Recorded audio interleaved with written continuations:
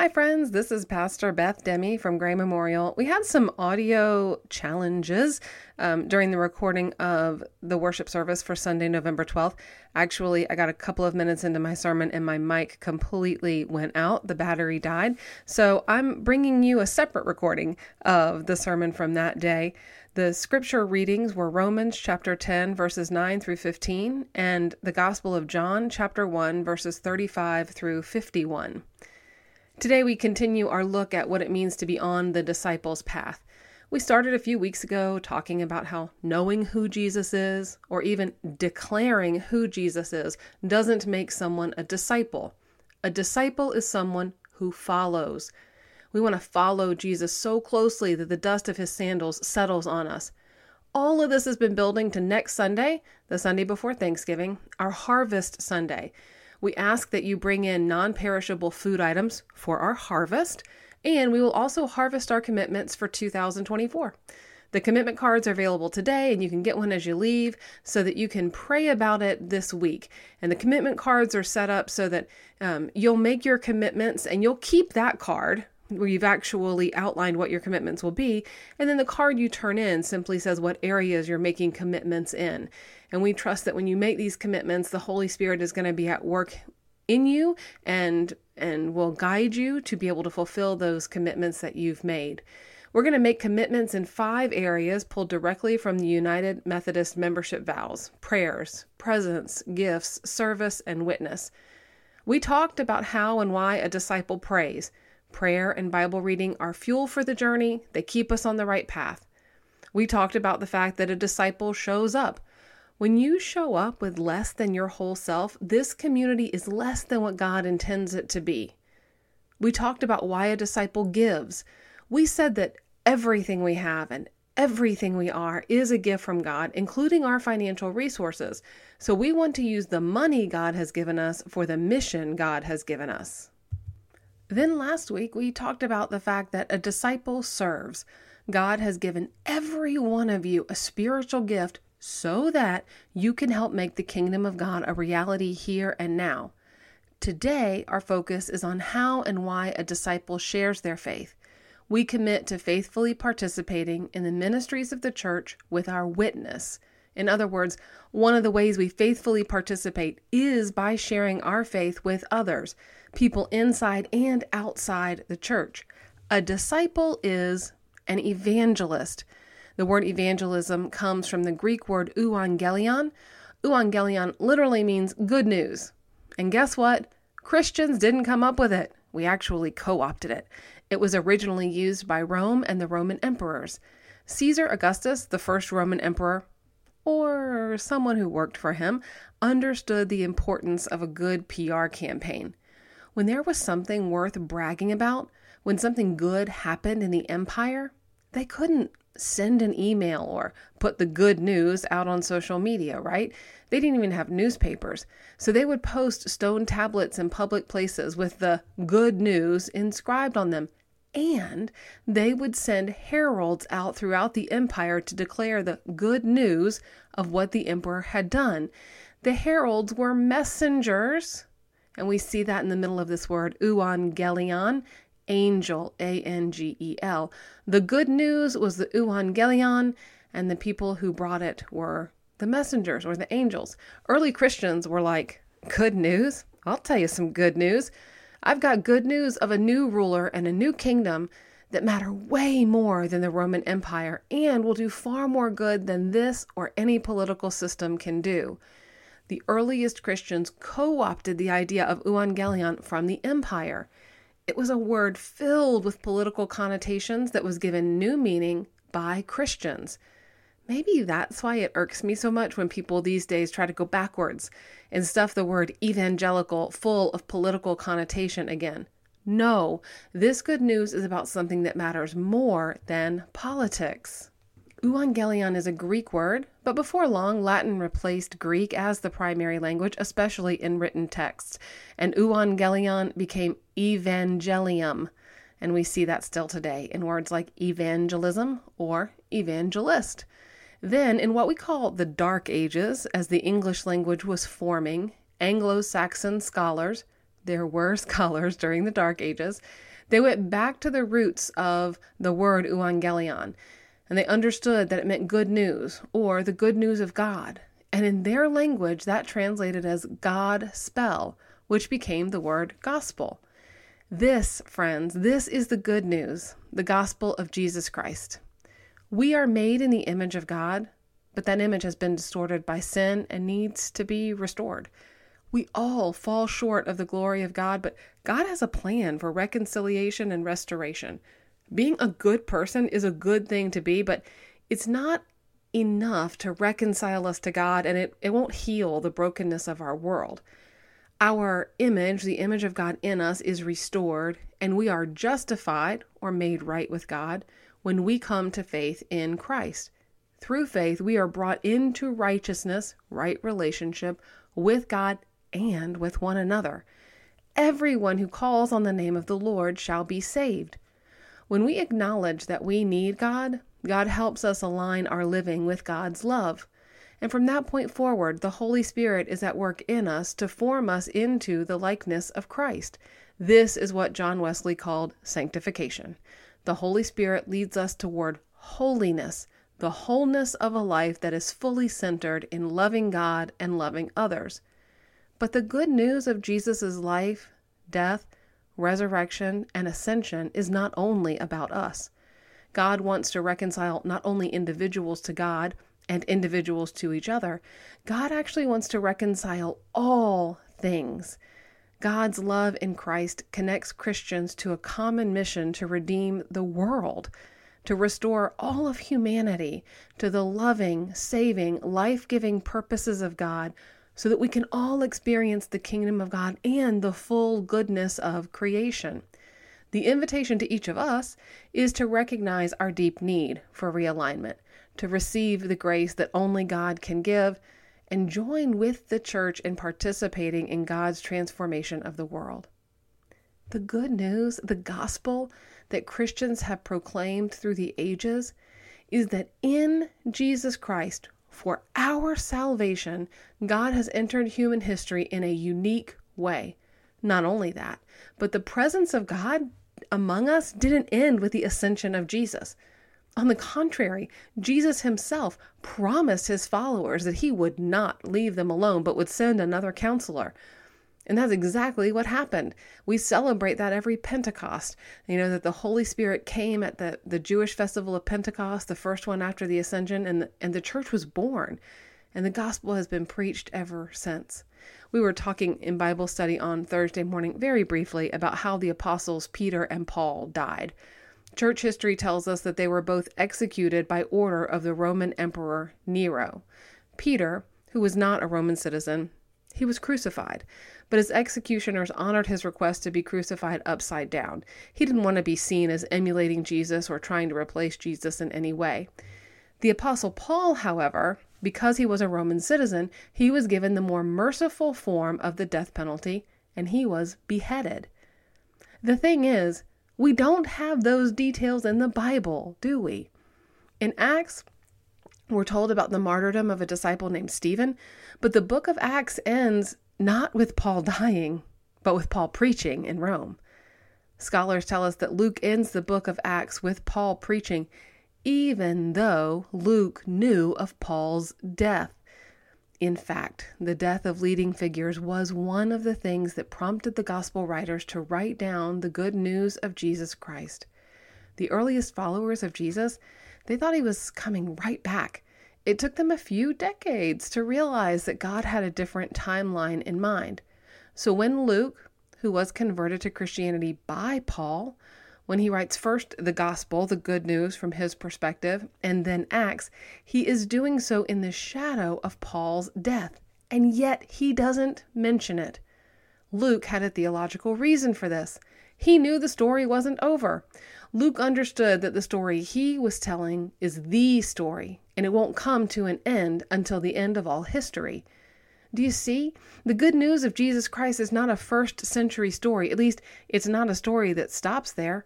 The good news of Jesus Christ is a story that is still being written. The good news of Jesus Christ is a story that is still being written in you and through you. You are an evangelist called to share the euangelion, the good news of what God is doing in your life. You are an evangelist. Does that make you nervous? I feel like I can feel you squirming in your seat just a little. Evangelism is a good word with a bad reputation.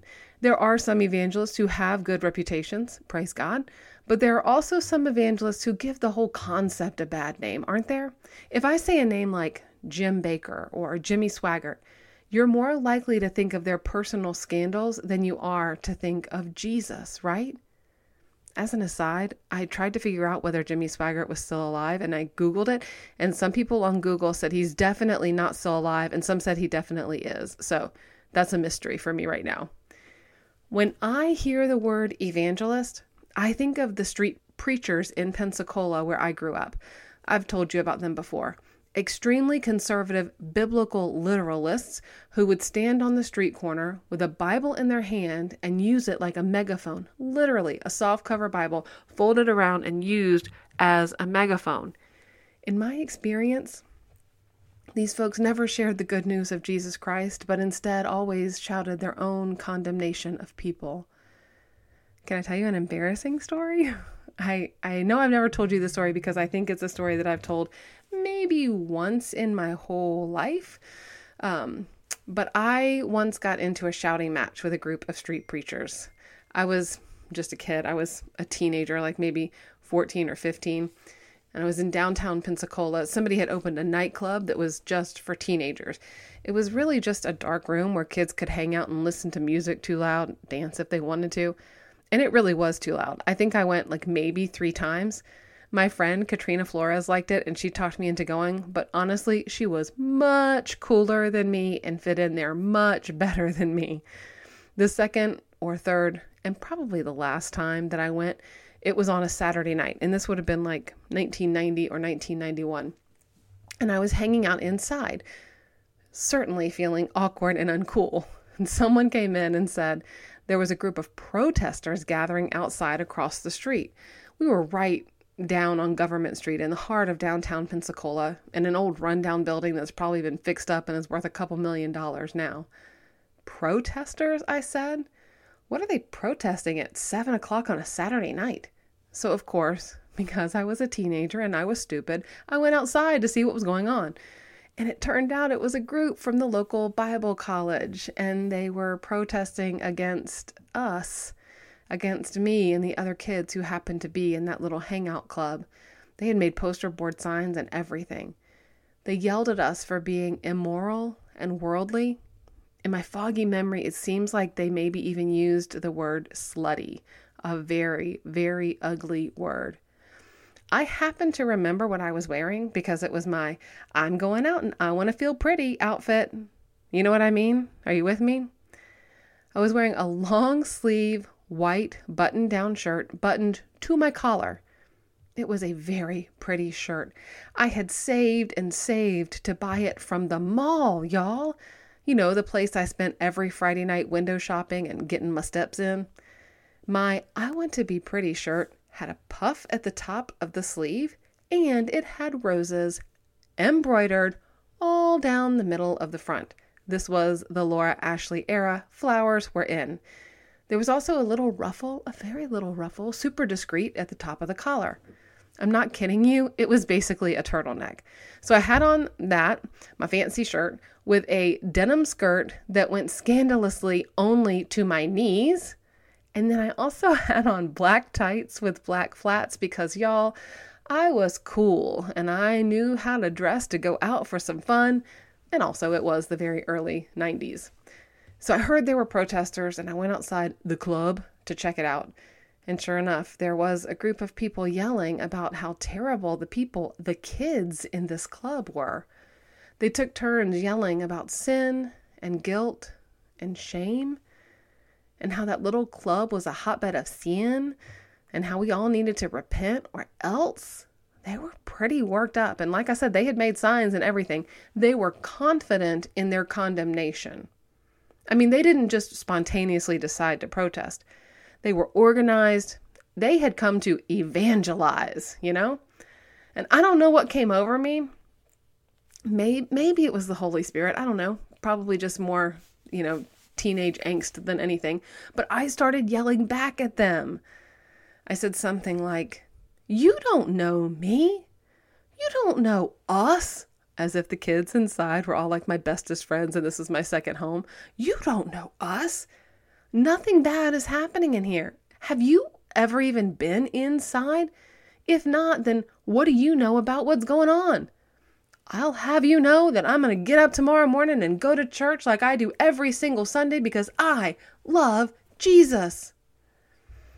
I think they looked at my outfit from my turtleneck to my tights and it confused them. It wasn't what they expected to see. I wasn't who they expected to see. They had an image of who they were there to condemn, and it was not someone who was as obviously, let's say, boring. Someone who was as obviously boring as me. They definitely didn't expect someone to come out of the club and tell them about Jesus. In my mind's eye, I see them putting down their signs and hanging their heads in their own shame and regret as they packed up to go home. But I don't actually remember, so what probably happened is that I lost my courage and ran back inside as soon as I was done yelling. Maybe when you think of an evangelist, you think of people like the ones who were spewing condemnation at me that night. You don't need to be that kind of evangelist. I hope you won't be. You can be an evangelist in the style of Jesus. He's a good one to emulate, don't you think? So in our gospel reading today, this first chapter of the Gospel of John, we see that the first words Jesus speaks in that gospel, in the Gospel of John, the first words Jesus speaks are, "What are you looking for?" Sometimes this is translated, "What do you seek?" Everyone is looking for, seeking something. Many, many people are looking for love, aren't they? Meanwhile, we know love, true love, the unconditional love of God. People are looking for it, and we can help them find it. Jesus-style evangelism is people-loving and life-giving. It's not the negative images of evangelism that saturate our culture today. It begins with an understanding that people are looking for something and invites them to find it. How are you caring for people by inviting them to experience the love of God in Christ that you have experienced? Jesus says, "What do you seek?" And his next words are, "Come and see." Friends, that's evangelism. What do you seek? Come and see. Andrew, one of the men who had been following John the Baptist, spends time with Jesus and then runs to his brother Simon and says, "Wow, we have found him. We have found the Messiah." Andrew evangelizes. He is a messenger. He shares the good news of who he has found. He then brings his brother Simon to Jesus, and Jesus says to Simon, "Oh, you're a sturdy one. I'm going to call you Cephas," or Peter, right? The next day, Jesus finds Philip and says, again, "Follow me." Philip then becomes an evangelist. He goes to his friend Nathanael and says, "There's someone you've got to meet. Come and see." Friends, do you see that? That's evangelism. Come and see. Andrew and Philip don't pressure or manipulate. They just invite. They say, "Come and see." That's what Jesus says too. Come and see. Come and see and get a little dust on you. A disciple is someone who follows Jesus so closely the dust of his sandals settles on them. When people are like, "Hey, what's that dust all over you?" You go, that's just a little bit of what I've learned from Jesus. Come and see. You don't have to stand on the street and yell at people. In fact, I would urge you not to do it that way. It's hard for anything to seem like good news when it's presented that way. Jim Harnish says that when it comes to evangelism, conversation is better than confrontation. Invitation is better than invasion. Adventure is better than argument. A meeting of the hearts is better than making a point. Personal discovery will get you farther than vigorous debate. We can share the gospel without cramming religious truisms down people's throats, or hitting people over the head with contrived cliches, or shouting condemnations from street corners. We share the gospel in the spirit of love and grace at the center of our Wesleyan tradition, at the center of our faith. You are an evangelist called to share the euangelion, the Godspell, the good news. And the Holy Spirit goes with you in this work. My prayer for you is that in the days and weeks to come, you will be more attuned to the opportunities the Holy Spirit is giving you to share your faith, to evangelize. All you have to do is tell people what you've seen, what you've experienced, how God has made God's love known in your life, in your experience. See, you're a witness. You don't have to be an attorney who argues the case. You aren't the judge deciding the case. You're a witness. All you have to do, all you can do, is tell what you've seen and what you've experienced. Tell people about the dust that has settled on you as you've followed Jesus. You are part of the story that God is writing in the world. The good news of Jesus Christ is a story that is still being written in you and through you. Go out and tell that story. Amen.